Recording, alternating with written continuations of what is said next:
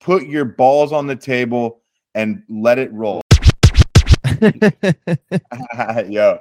There we go. There he is. I said fucking wild morning waking up. I woke up at 5:30 this morning and I saw that news on Judge. Kind of soured my morning a little bit. I feel great about yesterday, man. Fuck. We'll get into it. So you were really looking forward to that deal, huh? You know, I was, to me, it's bigger than what he brings to the field. Now, okay, what the Giants were 82 and 82 last year, I think, or something like that, or 81 and 81 last year. 6 more games they get into the back end of the playoffs. Is Judge worth 6 wins? I think so. I think the Haniger trade actually made me believe more that we were going to see Judge signed. It looked like those were the ancillary pieces that were going to start to be put together around him. So I was all for it. And then John Heyman yesterday with the arson Judge tweet. You know, I like, all jokes aside, the guy's an idiot. His press creds need to get pulled. That's like almost on the level of tampering, in my opinion. And I know that the leak came from Judge's camp to push the Yankees, obviously. Yeah. I've got issues across the board with the way that the Giants handled it. I think they said, Farhan came out and said, we're not going to be outbid. Well, why didn't you go to 41 on 10?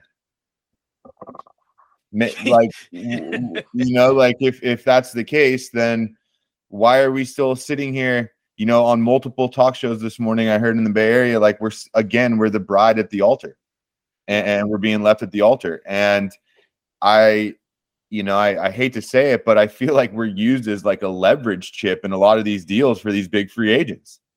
And these agents know that we have the money. They know that we're looking to spend the money, and they use us in a positioning battle with said team to drive that price up. And eventually that team caves in and they get the deal that they want.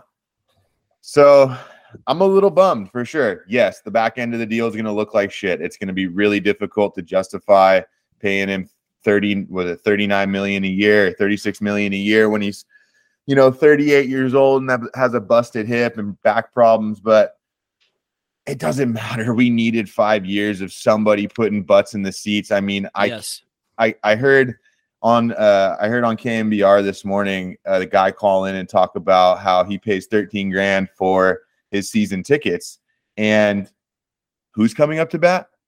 Right. That's an issue. And you're going to start to lose these season ticket holders, these loyal fans that have been Giants fans for their entire lives. As much as it pains me to say, I miss Sabian in a certain sense. He actually was able to get some deals across the line. He was a staunch negotiator, and he had that killer instinct. He was able to get the nail in the coffin. I'm starting to have my doubts about Farhan. He treats this like it's the Oakland A's, and this is not a bargain bin. This is a elite franchise with multiple World Series in a short window in the last 20 years. Like, we're not fucking in the last 10 years. Like, this organization, it financially can hang with the big boys, and brand recognition wise, it's right there. This is it's getting to a point now where I have to look and I got to think, okay, is Farhan, not expanding his system a little bit to start to include bigger pieces? And then also, Judge might have been sitting there going, well, shit, am I really going to get platooned a couple games? Like, Kapler and those guys, that's what they do. And yeah, so I think questions need to be asked across the board. Haniger feels like a bit of a slap in the face and kind of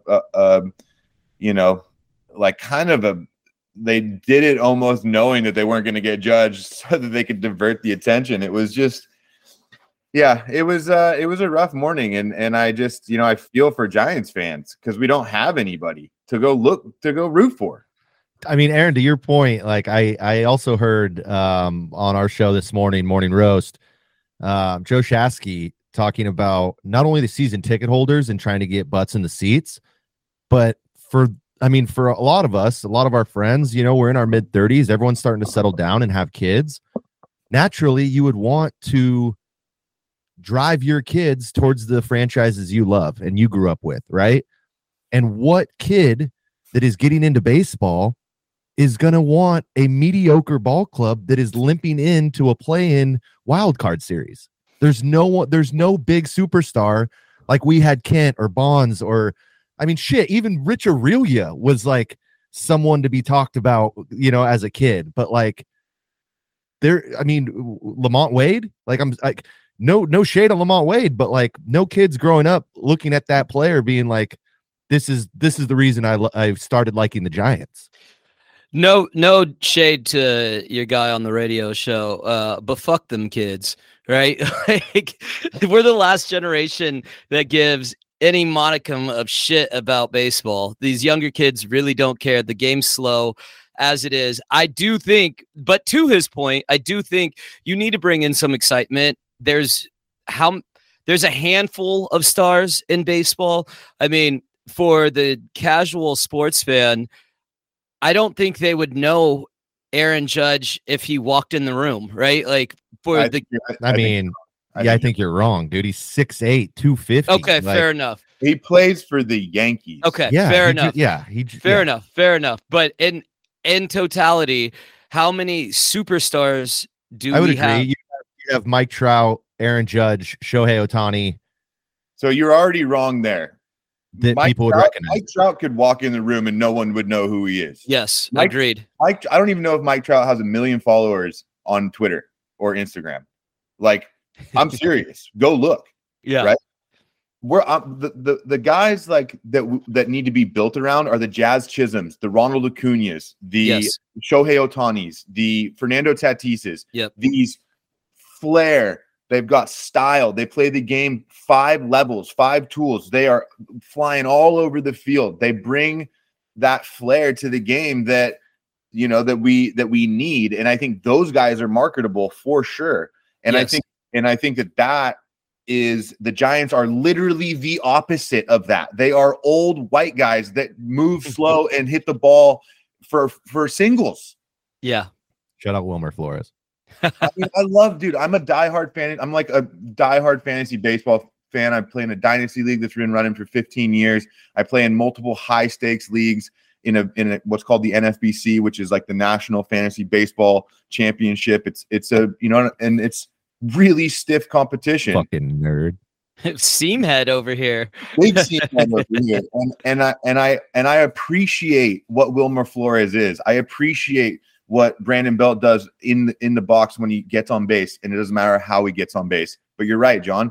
The 12-year-old who's getting into the game doesn't care about on base percentage. Right. They want to see the ball go over the fence. They want to see somebody stealing second, rounding third, hair flying. Like, well, and for all these kids in California, in the Bay Area, the Warriors were kind of that blueprint, right? Like they were kind of the laughing stock of the league for 20 years, and then they bought into the tech industry and started to be able to buy. I mean, obviously drafting Draymond and Clay and Curry really helps kind of boost that trajectory, but still, I mean, they've gone back out, they've reinvested into the city, they've reinvested into their team to give fan bases a hope that they're going to keep this kind of train moving. And the Giants, they're in the same market. Like, why can't they do that? We all know that they have the money. Go ahead. Well, I was just going to say that the Giants for years now, how often do we go get that the biggest free agent on the market in the offseason? It's Barry Zito is probably the last one we could really point to, right? And it worked out, right? It wasn't I feel like Hunter Pence was kind of a big signing, because he was kind of in his heyday and at the Astros. And yeah, you could go back. Carlos Beltran, the 1-year rental. We've done some things, but on the grander scheme of things, when we're talking about this next generation coming up and all that, the Giants have always drawn well, but we are in a weird time right now as a society, but specific to San Francisco and the Bay Area. For 3 consecutive years, more people have left San Francisco than have come to it. A lot of these tech companies are moving out of the city because of a multitude of reasons. A lot of them financial and taxes and all that kind of stuff, not needing the same size offices. We have a recession hanging over us. Some believe we're already in it. Some believe we're about to go into it. Whatever you want to say, the consumer index and confidence is low right now, right? And so we're going to have to start, the average person is going to have to start to make some real decisions around how they're going to spend their money. And Giants games aren't cheap, right? They're not cheap. And so to get butts in the seats, to your point, Aaron, I thought Aaron Judge could really help that, to give some excitement back to a ball club that desperately needs it. And look, we're 2 years removed now, 2 seasons removed from the Giants' best regular season record ever. And we followed that up with a 500 season in a division with the Dodgers, who have made the postseason 10 years in a row. Granted, they're losing some guys too, and they're not getting a lot of major signings as of yet. But I think as a franchise, and to Aaron's point, 3 championships, we're not some scrub franchise that never gets these guys. Franchise. I mean, we're the home of Willie Mays. You know, we are one of the most historical franchises in baseball. And to me, it's the fact that coming into these winter meetings and these signings, there was Turner, there was Carlos Correa, there was Judge. There's been articles that we're going to get 1 of those. There's been articles that we're going to get 2 of those. Yep. There's been articles that we're going to get 3 of those.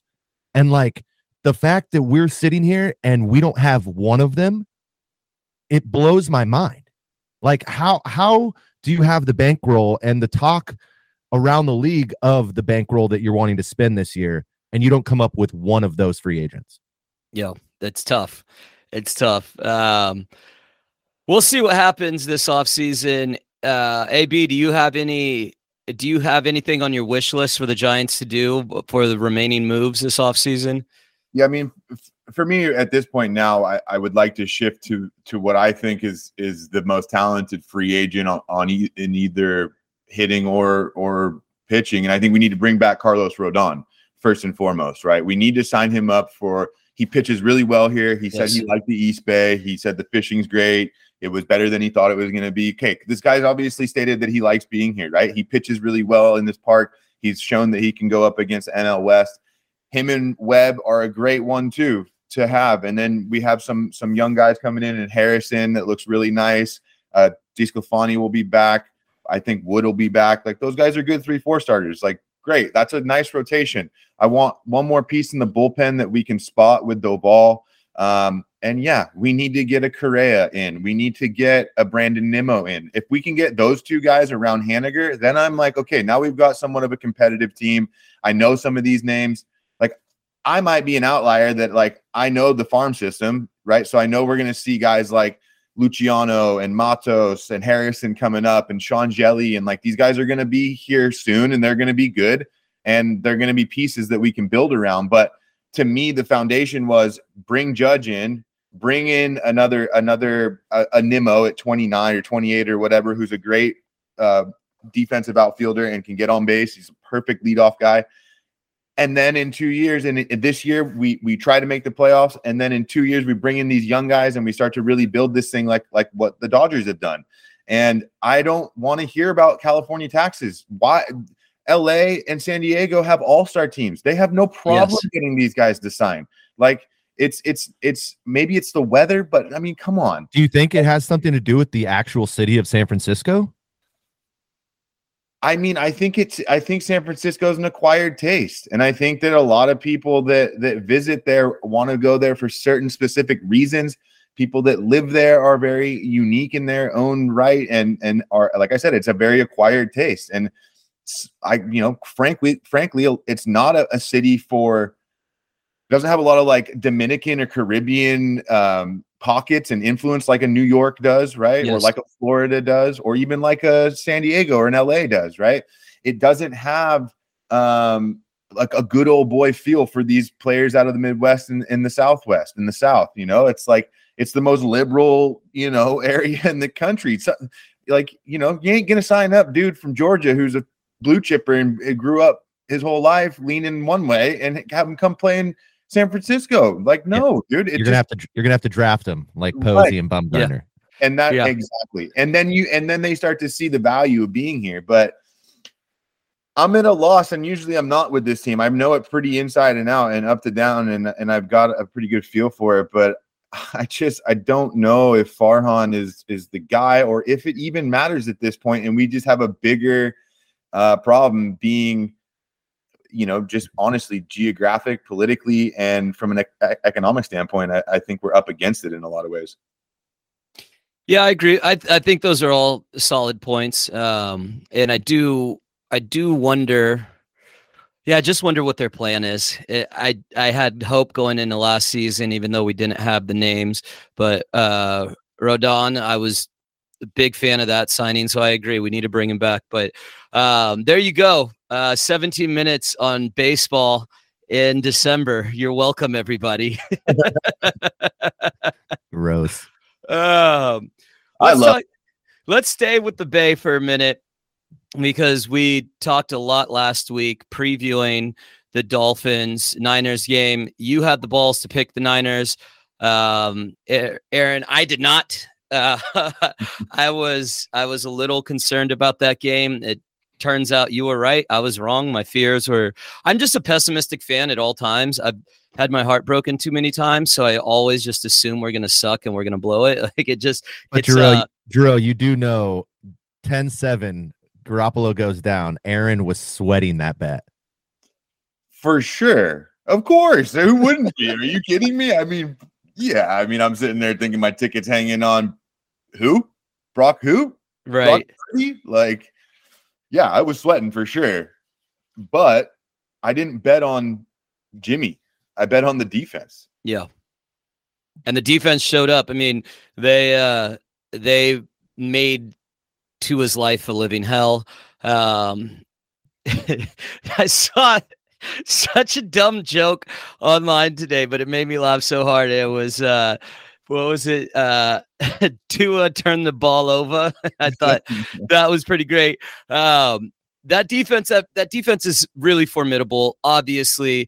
But now all the questions are back to where they've been since the start of the season, and it's the question at quarterback. No one knows anything about Brock Purdy. Yes, a lot of people have done some cramming lately, watching some of his college tape. Great. You said you do? Go ahead, John. Floor is yours. That infamous run that I had in college football, over 70% of my bets panning out. My whale that year was Iowa State and Brock Purdy. This guy, he's an Arizona guy, but a West Coast guy. He had offers from Alabama, from every big Power Five. He chose to go to Iowa State, started as a true freshman, never lost that role.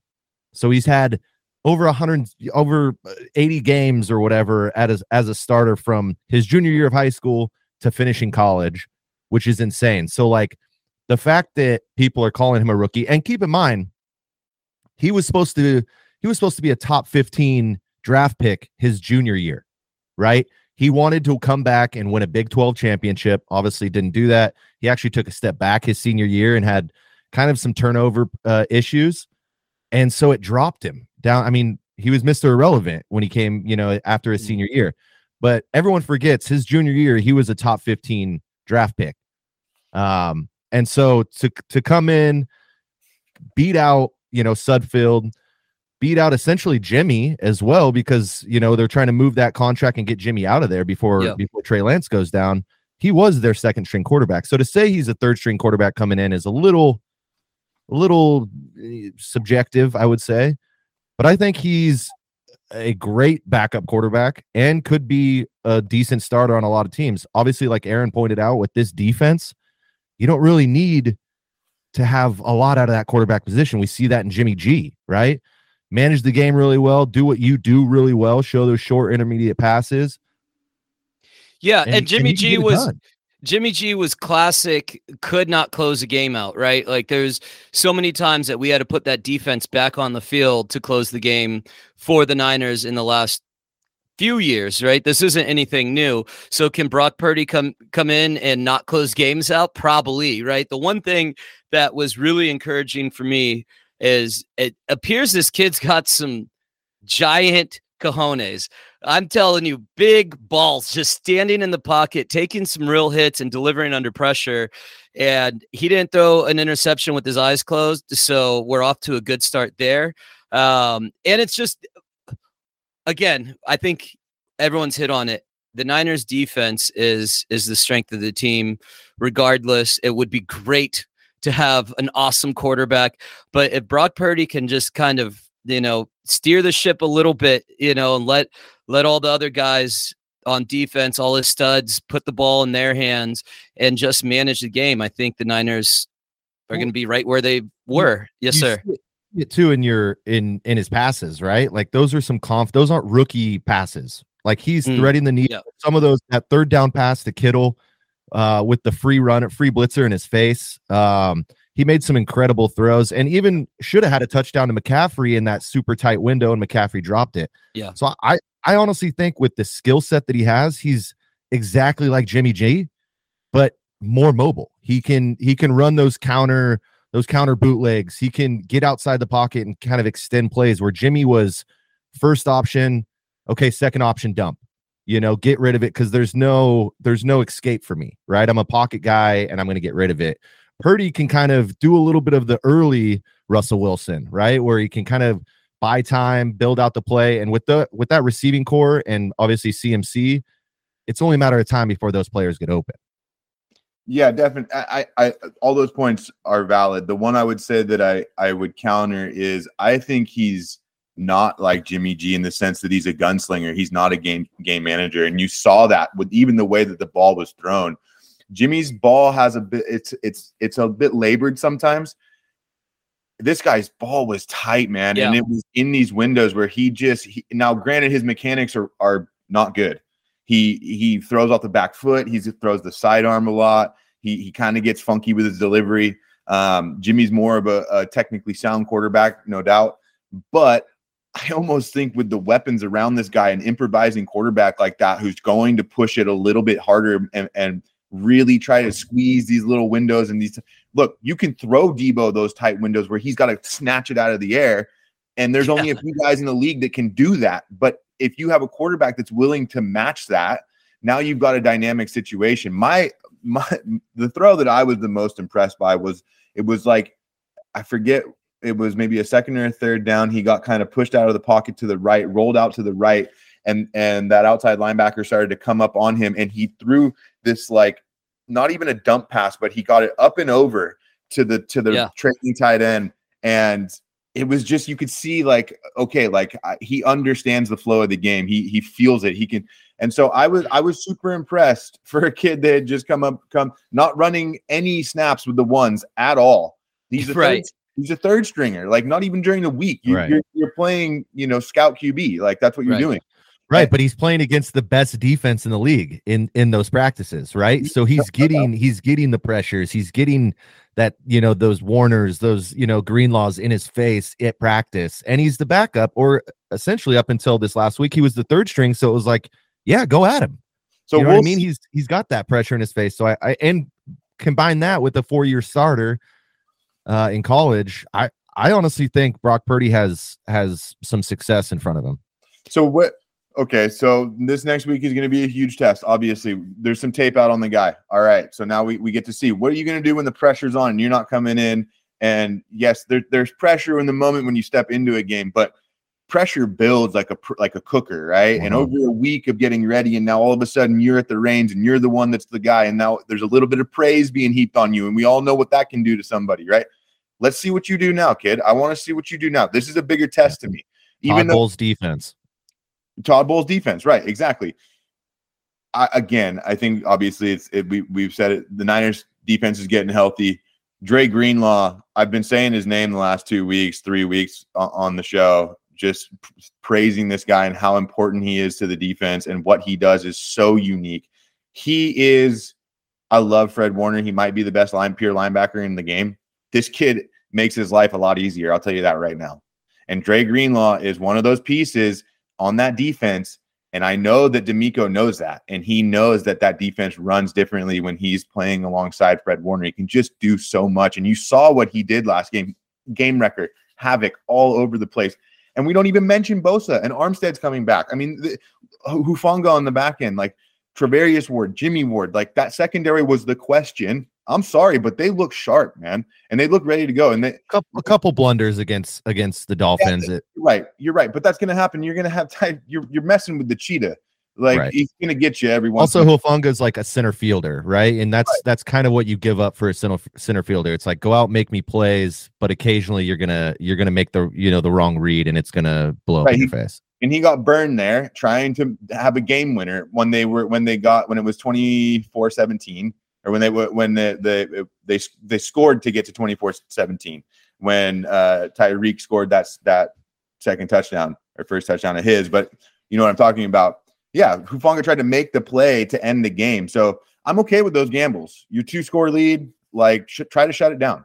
You know what I mean? Do you think just kind of different outlook right here? We've all been kind of talking about Shanahan and if he can win the big one, kind of his one. This is his 6th year now. Everyone's kind of at that stagnant standstill with him where it's like, do we have the guy? Obviously, we can't get rid of him. He's a great coach. There's no other candidate that would replace him.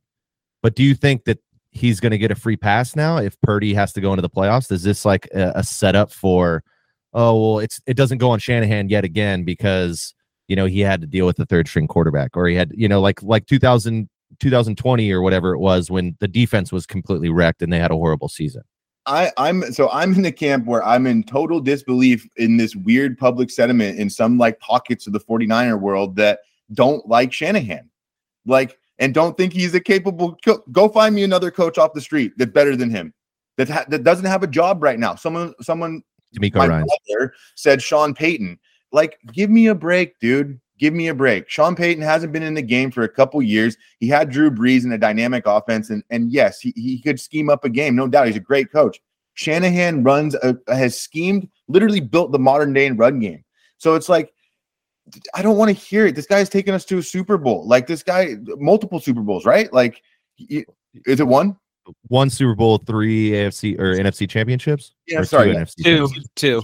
Harbaugh took us to the Baltimore one, but it's like, the guy's he's a great coach, and I don't think internally that ownership is going, yeah, I don't know if they're fine. They're like, we know what we got here. So I don't want to hear any of this about Shanahan out and all that and whatever. Like, he develops coaches, he puts guys in position as the coaches around him to succeed. They go on to get head coaching jobs. The team is always competitive. It's been the most injury-riddled team over the last 3 years, and he's had to deal with that. Like Jimmy G, Trent, like, yes, you can question Lynch's draft picks and all the picks he gives up and everything.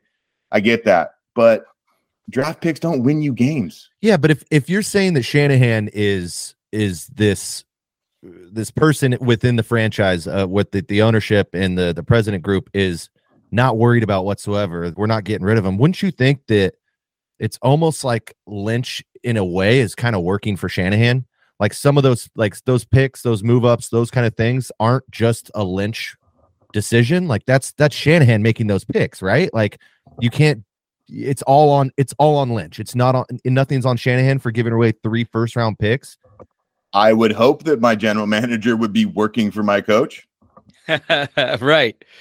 No, I'm with you. I think, Shanahan, you're right. The modern offense, the run scheme is a lot of it is based off what Shanahan is doing, right? He's changed the game there. I just want to go back to something we were talking about when we were talking about Brock Purdy earlier. And the one thing I can say, and I don't know how you feel, AB, but for me, I'm so fucking sick of a game manager. We haven't seen someone throw the ball down the field since Kaepernick. I mean, even at least CJ Beathard, right, would at least attempt to throw the ball down the field. And we had all these years of Alex Smith, and this is not to degrade the wonderful name of Alex Smith and all the years he gave to the Niners, but he was a game manager. Jimmy G, much the same. And I want a gunslinger. I'm okay with a couple interceptions because we have the defense to, that can be backed up and still make things happen. I want someone who is going to take risks, who's going to be exciting, who might throw in a double coverage, but's going to throw it more than 20 yards down the field from time to time. I'm so tired of watching the same thing year in, year out. And like, it's, oh, we lead the league in yak again. Awesome, because we have these really fucking awesome guys that are catching 7-yard slants and making some ridiculously athletic plays and making it happen. I would like to see, can we stretch the field? Ayuk is a beast. To Debo, obvious beast. Kittle, beast. We have the best fullback in the league, the most diverse fullback in the league, who could play tight end, who could play tailback, who can go, who could spread out wide. Like, we have all these weapons, and it's just like you have all these toys that you don't get to play with because we have a game manager all the time. So Brock Purdy's going to throw the ball down the field. I am 100% on board. And, you know, I do think Kyle Shanahan is the guy who's going to figure out what his strengths are and work towards his strengths. And like John said earlier, you can roll this guy out. He is a little bit more mobile. Shanahan and Lynch gave up three first rounders to go find a mobile quarterback and to roll the dice. So if the Niners can figure out a way to really work towards Brock Purdy's strengths and get him on the move a little bit more, I think the best case scenario for the 49ers is Brock earns the starting job and we see what we have with Trey and we can let Jimmy go. That is by far the best case scenario. But you can't start. I mean, hypothetically here, Brock Purdy goes on, has a deep run, NFC Championship game, loses the Super Bowl. Brock Purdy's not starting next year. You're not making the moves that you did for Trey Lance and then just making him a backup. He doesn't have trade value right now. There's still uncertainty. You have to put some game film on. Brock Purdy, they have a really difficult decision this coming off season with those three quarterbacks. Yeah, I mean, I would say that right now Brock Purdy is almost is almost what I would like to see out of Trey. Yeah. Right. Like, I would like to see if Trey was playing in week 13 and played like Purdy played, I'd be over the moon. Yes. Right? And so now we have this kid come in and yeah, if he takes us to an NFC Championship and he develops and he starts playing better and he starts to really earn that job, you're right, John. I mean, we're going to have some very difficult decisions, no doubt. The one thing that I would say is it almost doesn't matter when you have a guy like, okay, for example, Jawan Jennings. That guy's a number two on most teams. Yeah, he's the 5th and 6th option on this team, and that's on the offense, and the defense is the stalwart. The defense is the crown jewel. This offense rivals any offense in the league, right? And so maybe not the Chiefs, but yeah, I get what you're saying. Maybe not the Chiefs because they have the best quarterback in the game, no doubt, right? We're rolling the dice here with a third stringer out of Iowa State who was Mr. Irrelevant. Like, if he pulls anything off, that is going to be one of the greatest stories in NFL history. Yeah. Oh no, that's a Disney movie in the making for sure. Come on now. Yeah, I'm with you. Hey, it's crazy. I heard a stat of Mr. Irrelevance. Brock Purdy is the first to ever throw a pass in an NFL game being Mr. Irrelevant. That's crazy. I mean, that's nuts. And he threw 33 of them. Hey man, you know what? Sling that thing, young man. Sling it. Purdy. You have nothing to lose. You have absolutely nothing to lose. Put your balls on the table and let it roll, because this is your shot, bro. And so if I got a guy who's playing with that mentality, with those pieces around him, with that defense, now it's going to be up to Shanahan to make the kid believe that he believes in him, right? Yeah. And if Shanahan can infuse it, this is going to be one of Shanahan's biggest tests as a coach. Can you make this kid believe that he deserves to be here? He may think he thinks that he deserves to be here, but in those moments when we got to go up to Seattle and we got to go 12th man, and we got to go across the country and play Dallas, in Jerry World, or whatever. Like, we're going to see what you're rolling with between your pants, bro. I mean, Shanahan, this is the ideal situation to win a Super Bowl. If he can win a Super Bowl with Brock Purdy, Shanahan will have a job for the rest of his life with the San Francisco 49ers. Lifetime contract. 100%. Get him a statue. 100%. Right next to Eddie D, bro. Set him up right next to the bar. Dude, who needs Big Dick Nick when you got Big Cock Brock? I heard on a show the other day these college degenerates they were saying that they love this kid. They used to call it Brocktober when he played at Iowa State because they just cashed checks on him, dude.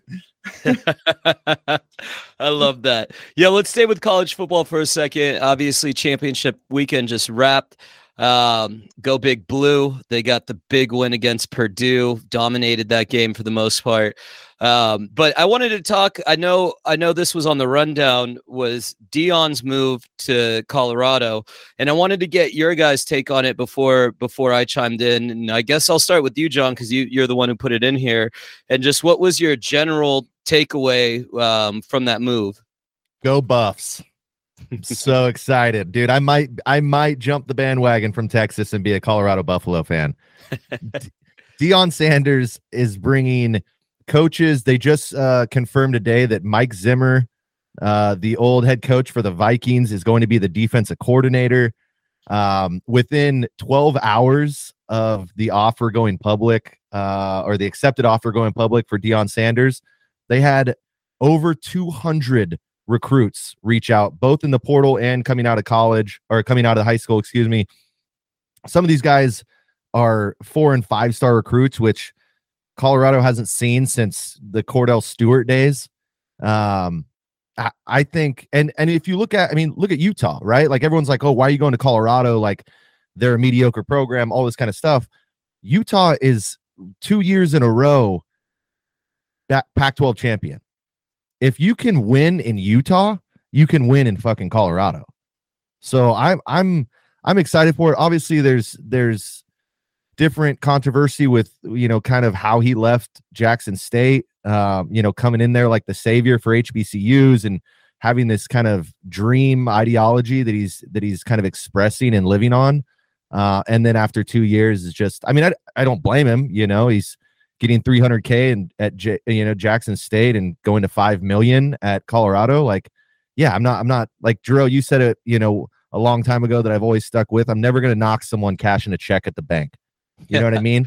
But at the same time, like, again, there's new reports as well from Jackson State that they were funneling money from the football team to pay for other things of the school. So they had a contractual obligation to the staff, Deion Sanders, and the players. After 30,000 tickets sold, they would split 50-50 revenue from then on out. And none of that money went to the players. None of that went to the staff. None of that went to the coaching staff. So it's kind of weird. But it's, as a Pac-12 lover, I'm excited. Finally, we have, Lincoln Riley, we have Deion Sanders, we have kind of the Pac-12 is starting to get back to those Pete Carroll kind of feels, the Sonny Dykes kind of feels. Except Lincoln Riley and USC and UCLA are leaving in a year. Well, hold that thought, because you can back out of stuff. I'd say this. I'd say that as far as the Pac-12 goes, just from a marketing standpoint, it's like the majority of college football fans live in the Midwest, the South, East Coast, right? Pac-12 games don't start until 11 midnight over there, some of them. You know what I mean? It's like you're losing a demographic. You're losing viewership to, by the hundreds of thousands, because your games aren't being played at 5 p.m. Yeah. And it's like you're going to get that 5 p.m. window when you go to the Big Ten. Like, yeah, I'm sorry. You're going to be playing Michigan and Ohio State and Purdue. And it's like storied franchises. They're, I call them franchises, storied colleges. They're franchises. I mean, that's what they are. Right. So it'll be interesting to see how the Pac-12 shakes out with it as that move happens, because I think that it's going to happen. I think Prime will succeed. I think brand name, he'll pull in the recruits. And I think, as my brother, who is an avid and very smart college football mind, says, it's just the teams on the field with the dogs against the teams without the dogs. And if you have those big puppies on your team, you're going to eat. And if you can get the 5-star guys, the 4 or 5-star guys, it's a stark difference in talent against playing against teams that are developing, 1, 2, 3-star recruits. And so I think, yes, the immediate impact they will be right there in the thick of it. They'll be competitive. I don't think that they're going to win the Pac-12. I think they'll be right there. As far as the controversy goes, I think it was even Dion that said it. It's like either you're leveling up or you're getting let go in this game, and you're either moving forward and moving up and moving to a higher pay bracket and a higher caliber, higher level of team, or you're getting let go. And he had a chance, and so he took that move, and I actually commend him in a certain sense for the way that he's doing it, because he could have probably pulled a top 10, top 15 job on namesake alone, but he's building his experience through doing the levels of this thing, which there's levels to it, right? And I think he will set himself up to become, if that's what he wants, to become, a top 10, have a program that's in the top 10. And is that Colorado? I don't think so. Is that a Big Ten Pac-12 or Pac-12 team that's moved to the Big Ten like USC after Lincoln goes back to the NFL, or after the Utah job comes up, whatever? UCLA. Whoa, bombshell right there. It could be. I'm saying, like, could you imagine Prime at SC? That's like LA, primetime, Hollywood. That's a match made in heaven. Did you guys see his press conference to the team? Yeah, he said you better hit the transfer portal because I'm coming with my luggage, and it's Louis. It's Louis. It was fucking amazing. All right, well, to that point, so going to the controversial part of this, the part I had a problem with, and this is the part I had a problem with when he arrived at Jackson State, is it was never about HBCUs. It was never about propping up HBCUs. It never was, right? And now that he's gone, we're going to go back to not talking about the SWAC. We just are. It's not big time football. We all can understand that. But I just think my issue was when he got there, when he arrived, he mentioned that he was called there by God, which to me, this is no shade to anyone's religion or their spiritual beliefs, but when people say that this was God's calling, it removes all ownership from any decision made, right? And if he's saying God called him there, but what, $5 million called you away from there? And that was my entire problem. If he was just transparent, like, yeah, I'm coming here for a couple years. I'm going to build this team out. We're going to get some major recruits that no one thinks I'm going to be able to get. We're going to build this we're going to build this program up. We're going to bring some money and some excitement into the school. And then, yeah, like, it's totally fair to say, I'm going to do this for a couple of years as a stepping stone. There's nothing wrong with admitting that. My problem was how insistent he was that he was helping change the game for HBCUs. He wasn't. He was changing the game for Jackson State. Everything goes back to how it was. There is going to be no lasting impact from Deion Sanders being there. Now that he's gone, it's going to go back to being irrelevant to much of the country. It's just not, they're not big time schools. They're not big time programs. They don't have 1% of the money as some of these other schools. So they're never going to be able to compete in the same way. And that's fine. But my issue from jump was the fact that he said, God called me here, and it was all about the students and building that program. And it was about so much more than Deion. But at the end of the day, it was about Deion, right? And it was fun to watch his conversations with the team, his pregame speeches, his postgame speeches. He's a charismatic dude. This is a dude who showed up to his last game at FSU in a tuxedo in a limo with a 0.0 GPA. He was the first college superstar that knew he was bigger than the program. And he was, right? And this guy, he, from the music videos to the career he had, I mean, legendary athlete, but I just thought that was all so insincere from the beginning. And then when he left, the way he left, like, I get that Jackson State saying, no, we're good here. He did some great things for us.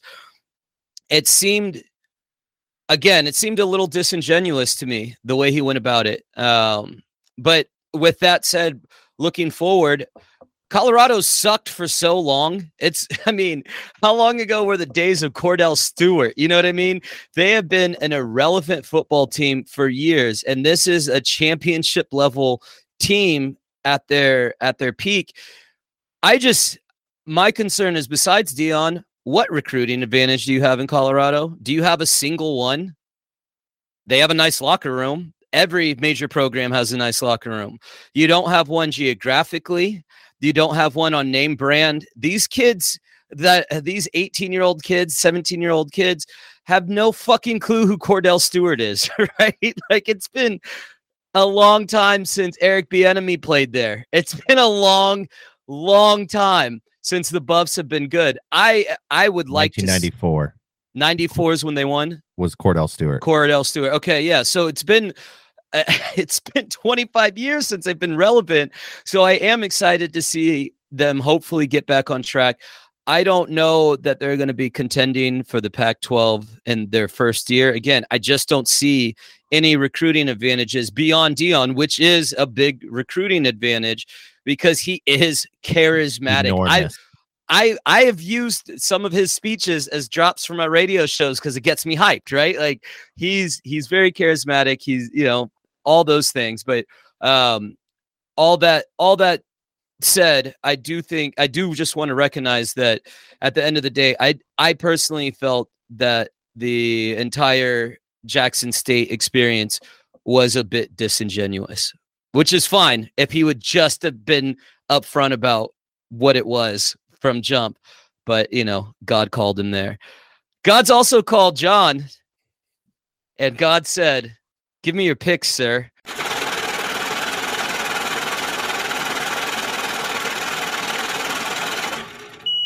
Hey, it's me. Knock, knock. So, you got my money?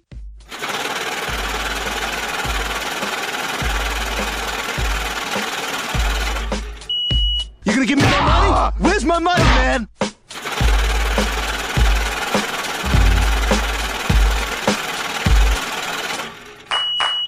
You know my name down. Give me my money. It's a very, very weird time of the year. It is the 1 week before bowl week starts. So we don't really have any games going on this week except for the greatest game in college football history, America's game. Army versus Navy. That's right. Army versus Navy. 1890 was the first time these two teams played. 1890, guys. Incredible. We have 2.5 Navy favorite. Over under of 32. You heard me right. Over under of 32. I'm taking Navy, not because I know Navy's better, but because every single male except for me in my family joined the Navy. So it's the least I can do. Let's go Seaman. Also Seaman. And then I have a juicy little sprinkle here for scoring props for this game. Into first quarter, Navy leads by points between 1 and 6, plus 650. We're going to be taking that as well. Aaron, don't look at me like that. Oh, I love it. That's like right at my, that's like like soft spot right there. Like you say plus 650, I say how high? Let's jump. Yeah, I still don't know over under. What are you guys thinking over under on 30? 32? It's like you have to go over, but I looked at the Army Navy games the last 4 years and they haven't scored more than 30 combined. There's going to be 124 runs combined between the two teams. Yeah. There might be 10 passes between the two teams. All right. Well, with that being said, I'm fading Aaron and I'm taking the over. Let's go. That's what we're doing. How does it feel, Aaron? I'm going to text everyone in the group and tell them fade you, even though you didn't take the under. I mean, we can talk. Right. We can talk about my week in the NFL if you want. Well, no, we're going to get to you. All right. This is my time. This is my time right now. We're going to get to you. Okay. And then the teaser of the week, because Navy is the only FBS team playing this week. We do have the FCS. which we all know and love and grew up with as D1AA. So we have that playoff starting, or the quarterfinal is this Friday and Saturday. We have the local team and the undefeated team, Sacramento State, versus Incarnate Ward. What? I don't even know what. I didn't even know that was a name of a school.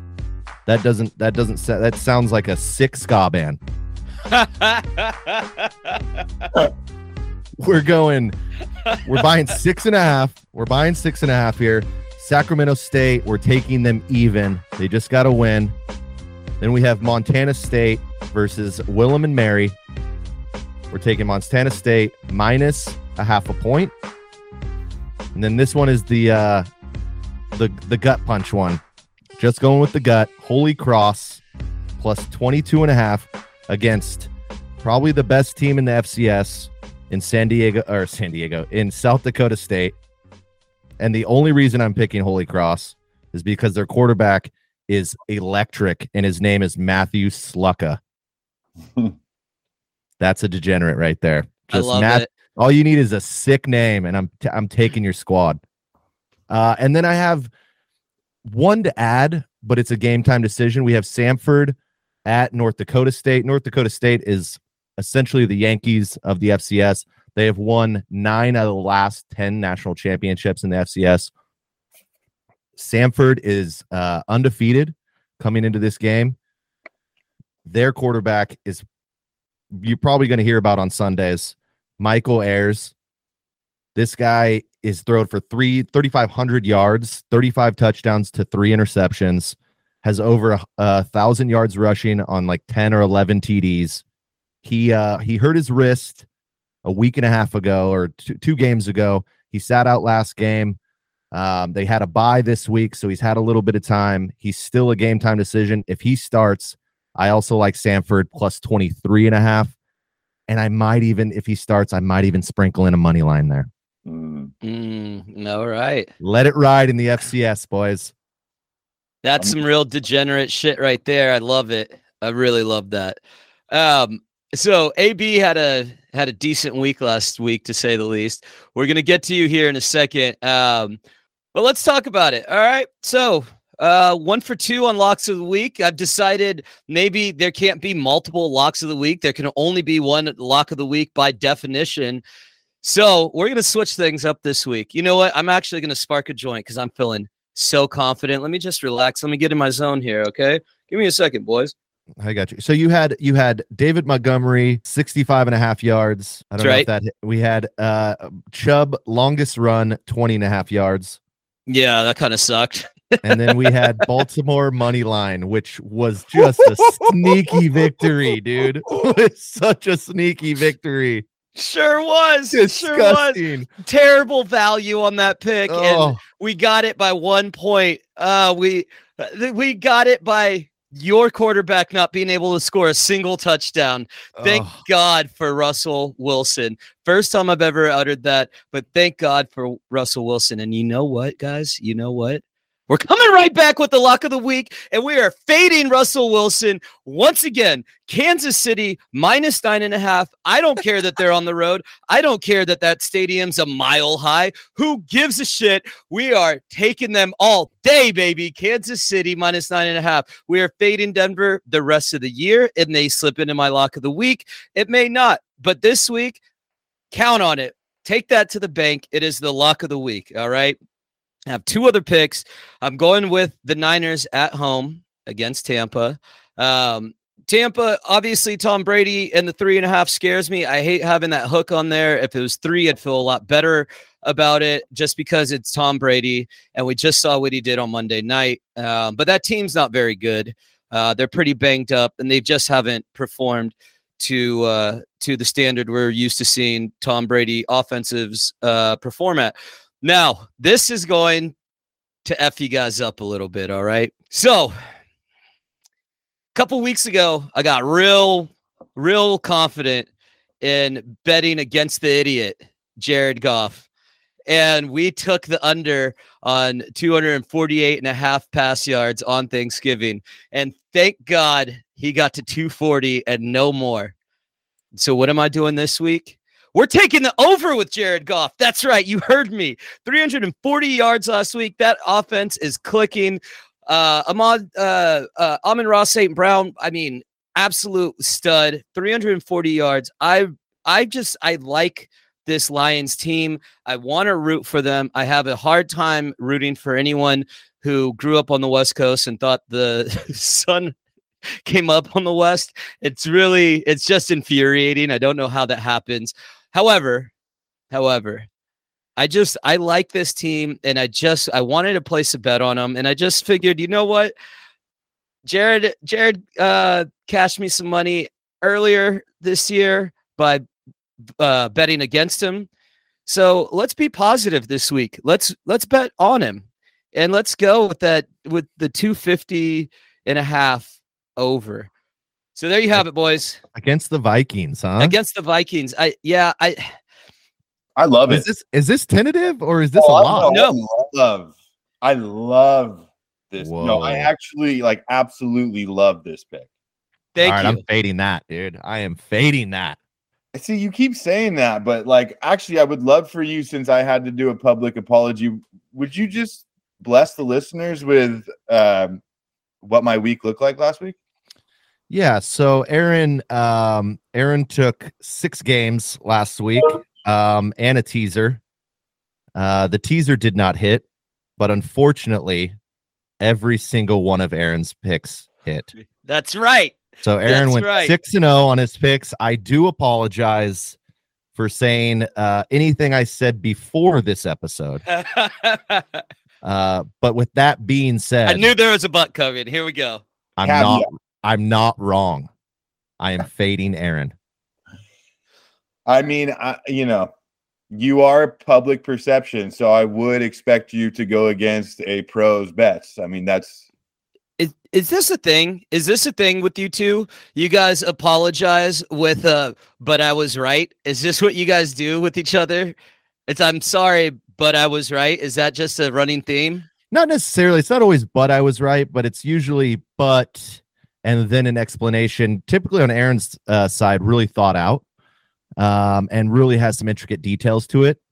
But in the end, it's really just bullshit. Well, see, I was going to say that it's never really when I'm just always right.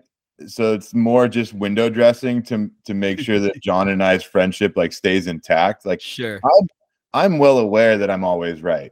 And so I have to just allow him to believe that he's right every once in a while. He's a fragile man sometimes, and I have to make sure that it's for his mental health really over anything else. So, I gave him that Michigan pick.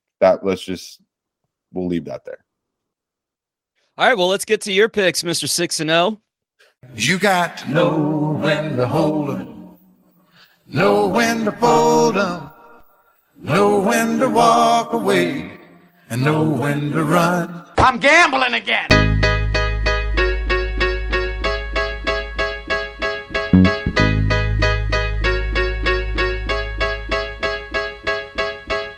Yeah, all right. So we're going to start off, and we are going to Cleveland versus Cincinnati. I am taking Cleveland +6. I love it. Give me some of that. Burrow is 0-4 versus Cleveland.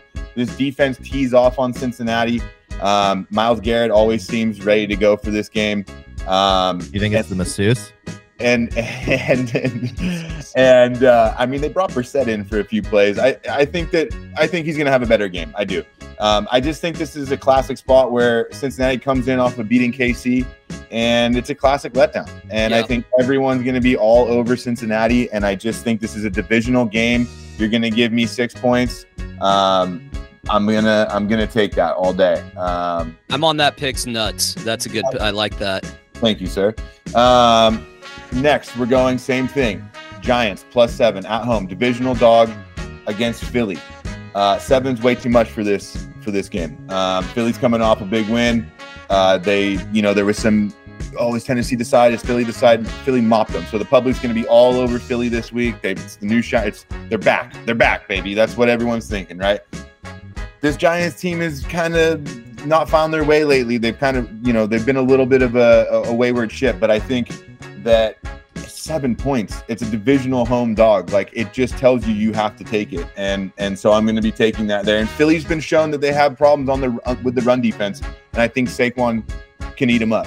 So are you saying that Philadelphia is inflated? I am saying Philadelphia and Cincinnati are inflated. Oh, They are ballooning in the market right now. So I'm all good with I'm down to catch a pop balloon. I am not down to catch a falling knife. And so you give me these inflated. You give me these. Oh, you didn't like that idiom right there, bro? Is that like a common idiom? Yeah, think about it, right? So if you're catching a sharp, right, a team that's looking really sharp, and you're going to try and catch that, try and catch them when they're sharp, you're catching a falling knife. But if you're sitting there waiting for a balloon to pop, right, I'm gonna take that helium, and everyone's gonna be riding that all on the way up, and I'll be sitting there waiting for it to fall down. And so that's why I love the Giants. Tennessee -4 against the Jags. Jags can't close a game. They just got their asses wiped in Detroit. And I just think Tennessee's a better team. I think Vrabel's just has this. They know what they are, and they do what they do. And they're going to punch Jacksonville in the mouth. This game does mean something. If Jacksonville beats Tennessee twice, they can actually take the what is it? The South? Is it the South, right? Yeah. Yes. Yeah, the South Division, AFC South. And so, yeah, I think Tennessee is just a better team. Give me -4 with Tennessee. Detroit -2.5. Vikings are not a real football team. The Vikings How are is not a real Detroit favored in this game? The Vikings are not a real football team. They are the luckiest team in the league. 1-score games. They were outgained by 200 yards last week by the Jets. The Jets punted once. They should have won that game. Minnesota is the luckiest team in the league. I've lost money on them all year. I'll probably lose money on them again this week. I don't care. Give me Detroit -2.5. Amon St. Brown is a game changer. That kid is a game changer. When he's back on that offensive side of the ball, it's a different team. And Campbell, I've kind of had this weird thing with the motivation. Is he an X's and O's, guys? He's scheming it up. And it looks good. So I'm going to keep riding. And at home, they've been really good at home. Yes, they have. Yeah. And so I'm with Detroit -2.5. So to your point, the Vikings are 10-2, and they have a plus-minus differential of, I believe, 10 on the season. And of the 56 other teams that have been 10-2 at this point in the season, that is 56 of 56 for point differential. It is they've been fraudulent. AB, you and I have been talking about this since you joined the show. They have been fraudulent all season long. And if you look back on some of their wins, that win in Buffalo required the most ridiculous set of circumstances, one of the most ridiculous catches of all time. I've never seen a quarterback on the 1-yard line fumble the ball to lose the game, and they still required overtime. I just don't. I'm with you. Detroit, I'm taking Detroit too. I'm totally with you. I just don't buy it. And I think if you dig deep into the numbers, like Juro, like you're talking about here, the plus-minus differential, like their record in 1-score games, like those games are 50-50 toss-ups. They can go either way. They could easily be a 6-6 team, 7 but they're and not. But they're not. They're 9-2 or 10-2. They're 9-2. I think they get beat. I think Detroit beats them, and I think they might even beat them pretty handedly. 7 to 10 points. So I might even look for an alternative line on that just to get frisky with it. Jared Goff still scares me. He's been known to poop himself every once in a while, but he's at home, and that's always a good thing for him. So give me Detroit -2.5. For my good buddy Chris, your Vikings, they're still fraudulent, my friend. New York Jets +9.5. Am I missing something here? Yes. Thank you. Or are you just giving me 9.5 points? Like I'm not like, give me the points in the better defense for sure. Now, with that being said, it smells like a pile of fish.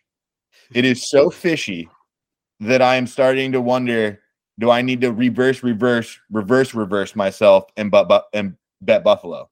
I'm all in a twist here. My initial gut was you're going to give me 9.5 with that defense all day. But something's got me a little. I'm smelling something, and it smells a little stinky. It smells a little stinky. John, what do you think? Who are the Jets playing again? Buffalo. It's supposed to be snowing. I mean, well, I mean, that works in your benefit, I think. I don't think it's Buffalo needs to, be lightning kind of the Rams greatest show on turf type of offense, right? So if they have to deal with snow, they don't have a running game to deal with that. I like Jets plus 9.5. I really do. Yeah, I think there's only one quarterback in the league, maybe two with Mahomes, that can outthrow the elements, and that's Josh Allen. He literally, his ball can travel through a hailstorm. The guy has a rocket. Someone recently started tracking what they call YOLO throws. I love that. Yes. Josh Allen obviously leads the league in YOLO throws. Of course he does.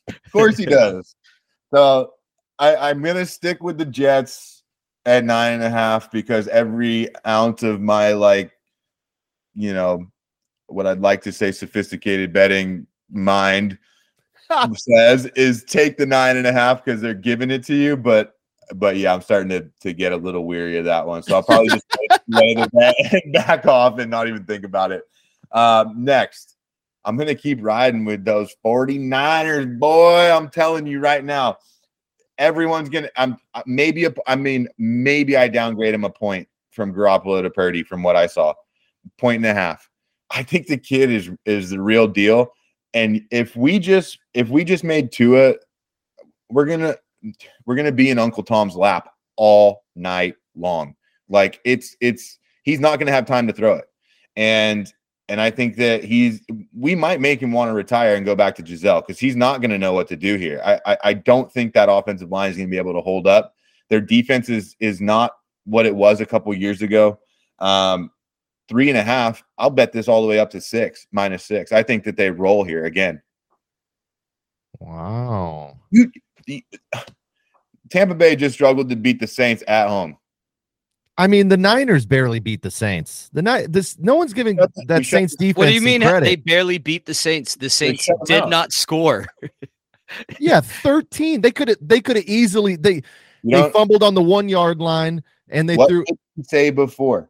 We're not betting on the offense, my friend. We bet on the defense. And that defense is elite.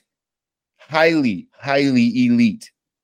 And I just don't see Mike Evans and Chris Godwin. They don't scare me anymore. Where's Mike Evans been this year? Where's Mike Evans been the last 4 years? Fair enough. I mean, winning a Super Bowl one of those years, but fair, but ask any fantasy manager how doubt. Where Mike Evans been. I learned my Mike Evans lesson years ago. Yeah.